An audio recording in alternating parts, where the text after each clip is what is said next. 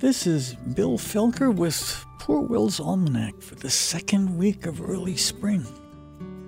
It's the second week of the snowdrop and aconite moon, and the first week of the sun in the spring like Pisces.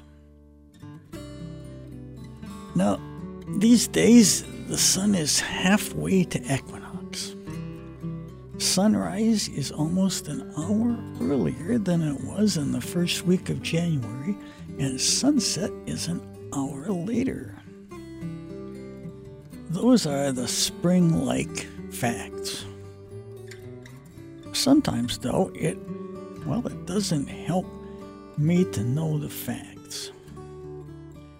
When I'm most eager for spring to arrive, the days are still too short.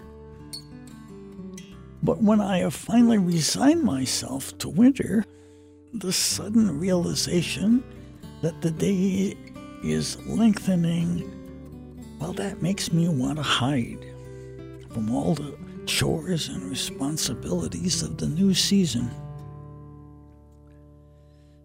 Winter hibernation, well, gives me an excuse to be lazy and procrastinate. I become a slug. Often I even delay looking at seed catalogs.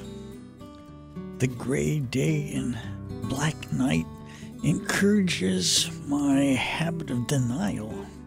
They help me to waste more time, and I like that. They shred my ambition and convince me that my bucket list only creates stress. I find existential meaning in the warm wood stove, and I just lose my way.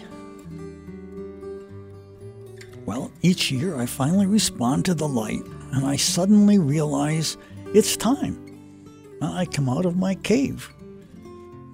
And I do pretty well for a while. And then I get spring fever. Then I just want to sit around and watch birds. I want to sleep.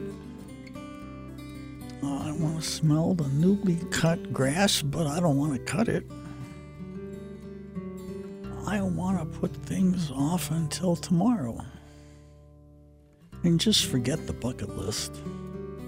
And then I lose my way again. This is Bill Felker with Poor Will's Almanac.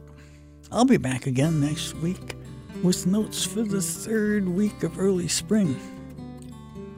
In the meantime, you might as well relax, because one way or the other, the fever is going to get you. Bill Felker contributes to newspapers nationwide, including the Yellow Springs News. Bill resides in Yellow Springs. Poor Will's Almanac is also available as a podcast at wyso.org.